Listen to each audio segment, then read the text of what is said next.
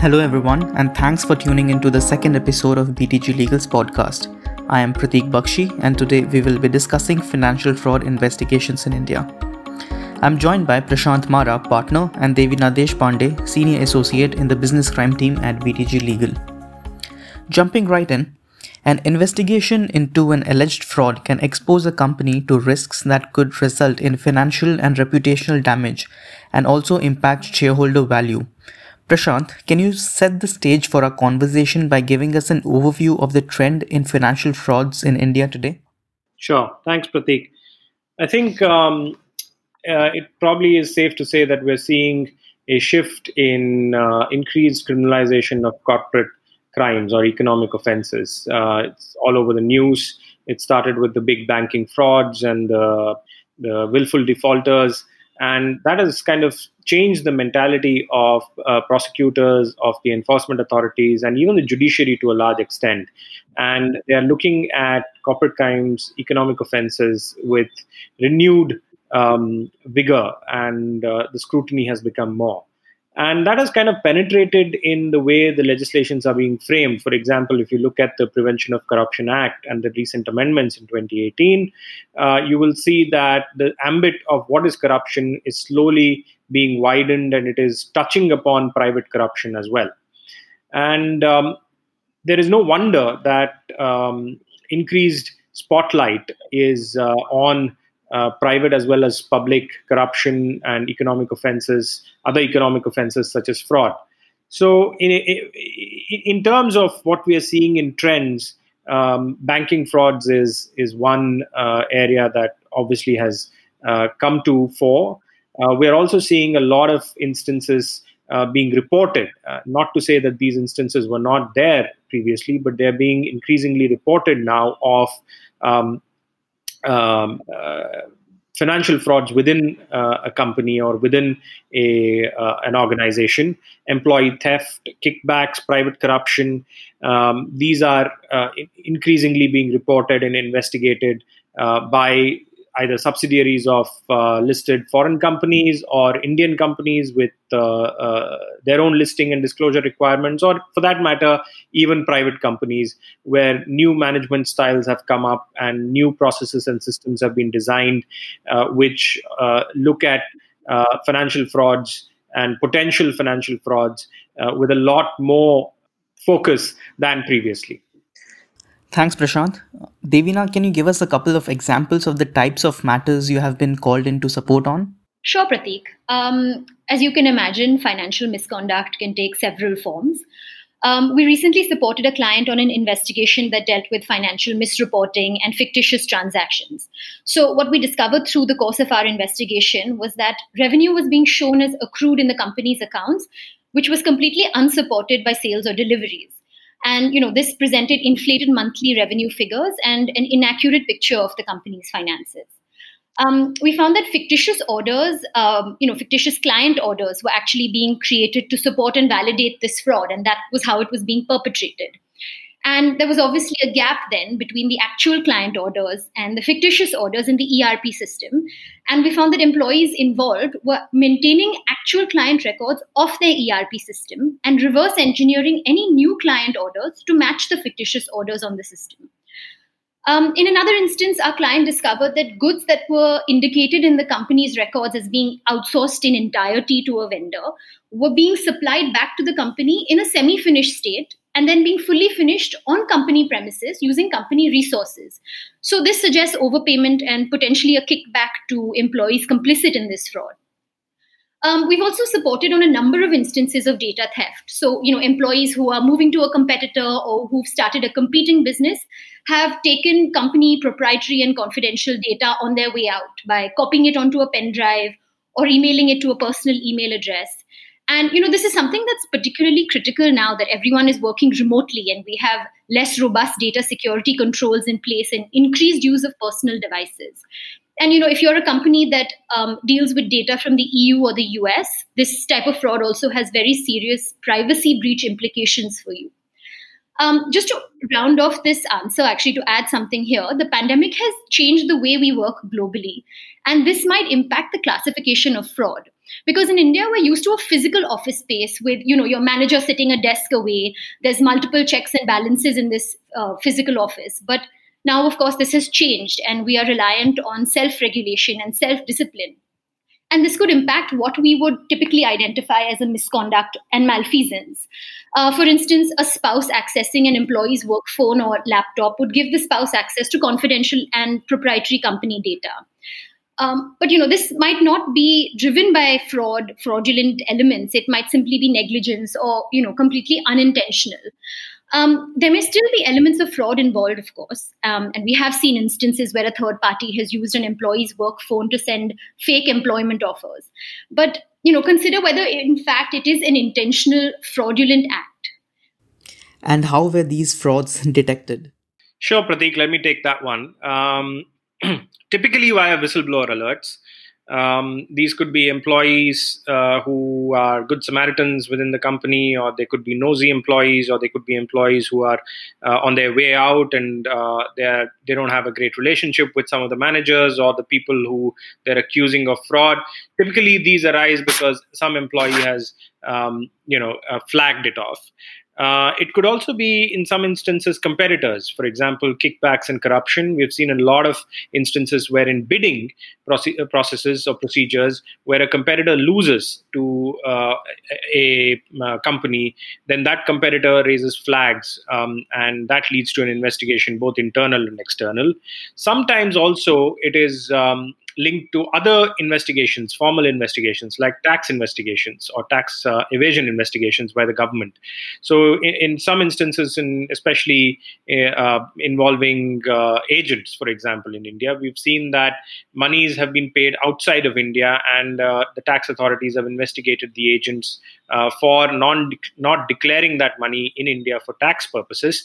And that has triggered a separate investigation under the Prevention of Corruption Act or under the Anti-Money Laundering Act, which in turn has triggered an internal investigation for the company, because obviously somebody in the company is complicit with these agents.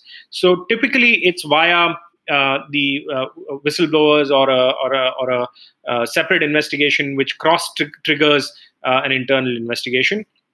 In most instances when these matters are escalated to a law firm, an outside counsel, that means that the internal and external audit functions also have failed to, their entire purpose is to check these things. They have failed as well.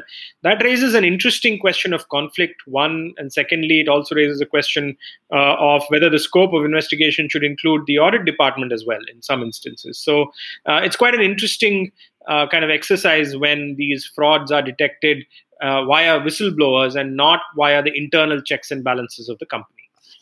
Just following on from that, Devina, what is the legal protection available to whistleblowers in India? Sure, Prateek. Unfortunately, the short answer is that there is no general legal protection offered to whistleblowers. India, unfortunately, just doesn't have a specific whistleblowing legislation, although there has been one in the works for ages. It just was never implemented. So it is ultimately up to the entity itself to put a protocol in place to provide security to the person making a disclosure. And this typically will include anonymity and safeguards against victimization to essentially encourage reporting of malpractices. That said, there are certain specialist laws like listing regulations, insider trading regulations, even the banking laws that apply to private sector and foreign banks. They do require entities that they cover to formulate a whistleblower policy. But again, the specifics of that policy are left up to the entity itself. Thanks, Devina. Prashant, have you got anything to add in here? Sure, Prateek. I think I'd like to make 2 points here. The first point is it's unfortunate, as Devina pointed out, that there is no whistleblower protection in India. But typically, listed companies are outside of India whose subsidiaries are involved in investigations. There is a flow down of the whistleblower protection that is applicable globally, because those listed companies are then governed by the listing regulations or whistleblower protection of their home countries. So there's a measure of protection available if you're working for a subsidiary of a US listed company or a DAX listed company or a CAC listed company, for example. The other area where we've seen some amount of whistleblower protection is where companies with management who feel that there is a strong requirement for whistleblower protection for the good of the company. And therefore, nothing stops an Indian company or any other non-listed company or unlisted company to also have a whistleblower protection policy and implement it. It just needs the will and the procedure and the process to implement, being defined properly. So now let's talk a little about the process. When a fraud is reported and BTG is brought in, what are your priorities and processes? So, Pratik, our first step when we are brought in to conduct a legal investigation is to ask the client whether they've assessed whether the incident that triggered the investigation is in fact a fraud, and whether then that fraud is business critical. Because if it isn't, there may not be the need for a full-fledged investigation, and a fact-finding exercise may be enough, which the company could actually even manage internally. And this acquires greater importance in the time of the pandemic, like I was discussing earlier. An investigation becomes critical when it affects the business of the company. So, for instance, it requires disclosure or reporting to regulators, or if it puts company assets at risk. So this could be real assets and real property, but also intellectual property. So, if the company is dealing with customer data and that customer data has been leaked, or if a number of employees are involved. So, for instance, the financial misreporting incident that I mentioned, it didn't involve, one or two black sheep. It was quite widespread. If it is a recurring modus operandi. So, again, for the kickbacks incident that I'd mentioned, payment for finished products and receiving semi-finished products was happening month on month. And all of these indicate a vulnerability prevalent across the system. So we help the company assess these factors and other factors and come to a determination as to whether this is something that they want to conduct a full-fledged investigation on. And what are the next steps once the assessment is done? Well, the primary task of the law firm and the company in the first instance would be to assess and classify the threat, and then to assess the scope of the investigation. And the scope is critical because you have to keep in mind that an investigation can be very disruptive to the business. It's not an easy task for the business to carry on as usual when there are a number of lawyers walking around the office premises or contacting employees asking uncomfortable questions. So the scope needs to be targeted and contained.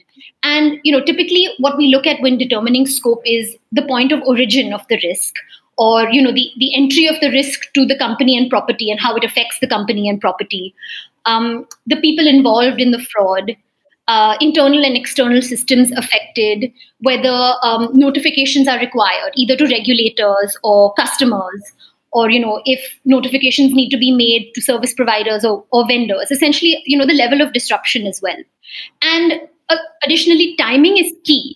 So this is typically if reporting requirements are triggered. It's critical that the assessment, classification, and notification is done within the first 48 to 72 hours. Of course, this is just a benchmark. It could vary because different regulations have different timelines. But equally, it's critical not to disclose too early or too much without having all the facts at hand. So ultimately, this means that the investigation and the pace of investigation becomes very important. Thanks, Devina. Prashant, how do investigations work in India in terms of actual investigations? Well, Pratik, I don't know whether this is how investigations work only in India. I'm assuming this is how it works pretty much everywhere. But what we do in BTG is look at the hard evidence first. It's the first prong of a two-pronged approach. And when I say hard evidence, this means working with IT forensics or accounting forensic experts and cost accountants to collect the relevant information. This could be the money trail, historic email reviews, invoices, the ERP, looking at the enterprise resource management software and the entries therein for the relevant invoices or for the relevant material that comes in or has gone out, the inventory, depending on the fraud that has been committed. There could be various types of evidence that one needs to collect. So the first bit of action really is to collect the evidence. And to do that, if it's come via a whistleblower, the whistleblower's role becomes key, because the whistleblower would have already collected or would know where such information is available in order to start the process at least. So that's the trigger point, really. Once we get a bit of the information, and all the information is not collected at one go, as you can imagine, we get a bit of that information. It's like finding a trail. Then we collect more documents and more information leading from one document to another invoice. And that process takes its own time. But as Devina mentioned, it is key to make sure that we don't get bogged down in the detail and lose the big picture. So we have to keep in mind that timing is critical, and we need to collect this information as soon as possible. It's also tricky to do IT forensics, because IT forensics on emails or on records, IT records, works on the basis of key search words. And that is where I think judgment comes into an extent, where we identify the kind of keywords. If there are projects in which fraud has been committed or potentially suspected, then the code names for those projects could be the search patterns, or it could be an individual who could be a search pattern. So there are various permutations and combinations which we would use to gather the evidence, and it may be sometimes hard to gather all the evidence, but it is very important to get a certain amount of evidence to give you a steer and formulate your questions for the next prong, which is the interviews. Once we have that hard evidence, typically a pattern emerges. Typically, you see 3 or 4 employees or 5 employees being involved in all of these emails that point towards an alleged fraud. Now, we identify those employees, and then we have interviews for each of these employees, with each of these employees. The interview questionnaire follows what we call the funnel method. We set the context and start the questions very broad, and then we ask them very pointed questions with the evidence that we've collected, confronting them with the evidence that we've collected.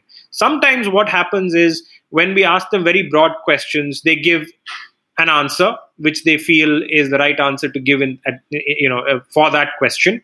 But very soon, when we confront them with the hard evidence, that answer is either proven wrong or it is not the right answer, and then there is a hesitation or there is some sort of a discomfort. That is a pattern that we look out for as well. As you can imagine, this is a crucial step, because it involves a lot of agility and judgment, because we may need to reformulate questions and re-strategize based on the interviewee's response. And you can imagine the complications when there are multiple rounds of interviews being conducted between across various employees, and multiple rounds with each individual employee as well. But with the hard evidence and the judgment, which is based on the answers given by the interviewees, typically hard evidence combined with the judgment, which we make based on the answers given by the interviewees, leads to a sort of an interim conclusion. That interim conclusion can be black, can be white, but quite often there are gray areas. And that's where the judgment, the policies of the firm, what is sufficient for action to be taken, what are the thresholds of integrity and propriety that a firm, that a company follows, what's set out in its policies, all of those things come into play to make a final determination. Prashant, what is unique about fraud investigations in India? Well, I think the most unique thing today is the pandemic, as Devina earlier pointed out. Systems are very much dependent on checks and balances and processes, and a lot of those checks, balances, and processes are being tested.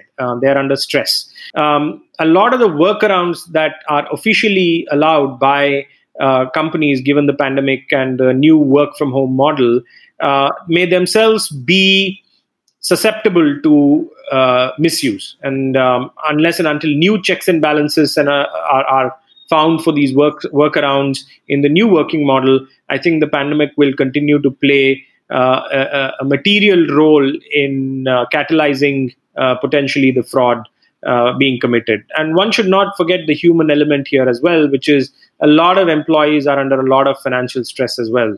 And as we've seen, the basis of criminal law is motive, and there's no better motive than,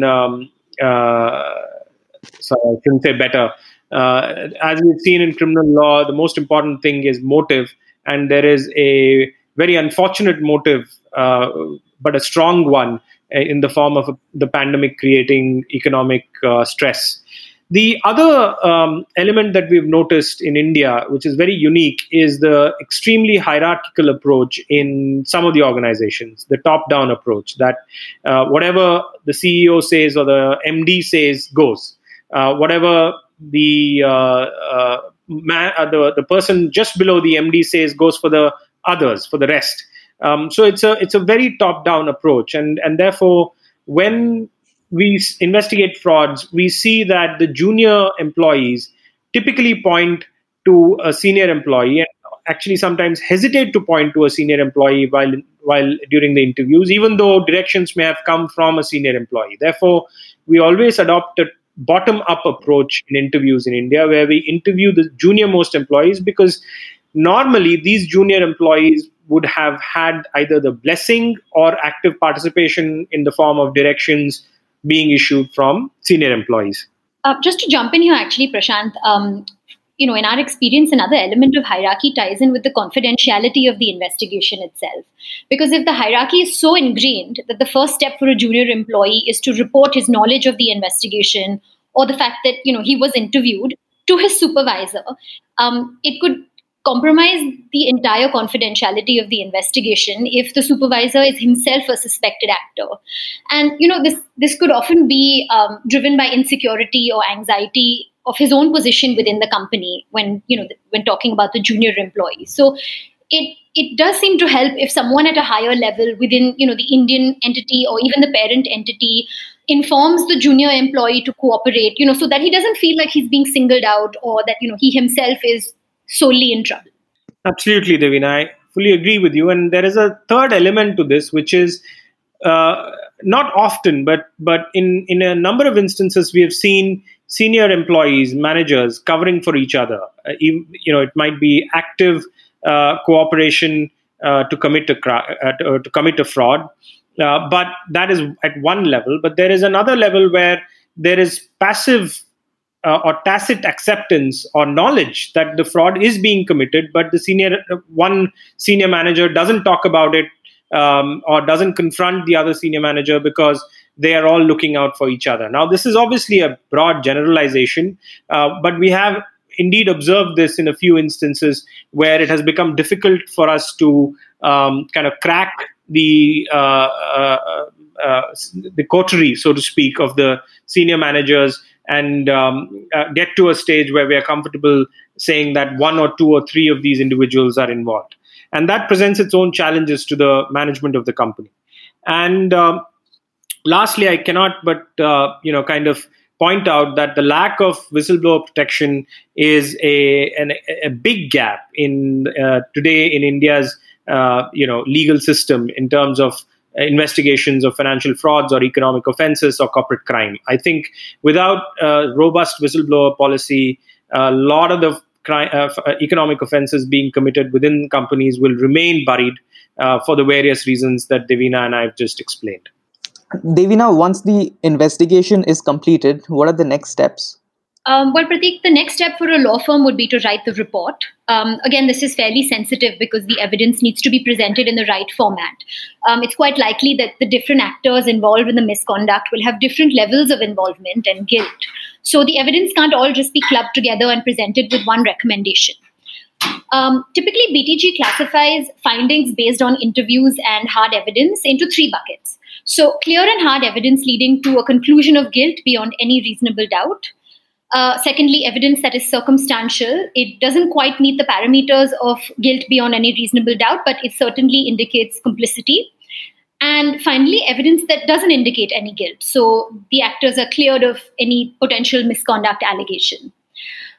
These classifications will be brought out in the report along with our supporting findings and then handed over to the management. And also the management typically will ask for a presentation of our findings, and we'll take them through this along with the IT and accounting forensic experts who are part of the evidence collection team. And then finally, once we've done this, we provide legal recommendations. So this could be action required under regulations like disclosure or reporting to the regulator, or internal actions like termination processes and plugging process gaps that allowed for the fraud. And finally, full legal, civil and criminal action and support with prosecution going forward. So this could be injunction to restrain the competitor from using the company's proprietary data, or a suit for damages, and other action that's essentially led by the findings of the investigation. I think we have time for one last question. Prashant, it would be interesting to know how reporting and prosecution is different in India as compared to other jurisdictions. I think reporting, Devina has covered. So let me just touch upon prosecution, keeping in mind time as well. In India, there's no concept of punitive damages, or very limited recognition of the concept of punitive damages by courts. So even if there is a fraud that is detected and there are employees who have, we find are complicit in that fraud, one cannot expect to recover huge amounts of money as punitive damages from these employees. So that kind of, limits the remedy available to the company that has suffered the fraud. On the other hand, if you were to look at criminal prosecution, yes, it is possible. Financial fraud qualifies as a fraud under the Indian Penal Code. There are other sections of the Indian Penal Code that can be used. If fraud has been committed using IT resources, then the IT Act can come into play. But the issue with this is, if you want to criminally prosecute anyone in India, you have to lodge a police complaint or go to the criminal magistrate's court, and who in turn asks the police to investigate it. And that investigation process itself is a very lengthy process and very painful process, to be very honest, in terms of the administrative burden it places on the company as well as the accused. And it takes years and years in normal circumstances to get to a final position in terms of the criminal investigation. Therefore, most companies end up cleaning house and terminating the employment of the employees who are accused or who have been found guilty of fraud, and it stops there. But typically, most companies don't want to disrupt their business, and that is more than sufficient for them as an objective. Thanks, Prashant. Thanks, Devina. I thank you all on behalf of BTG Legal for tuning into this podcast.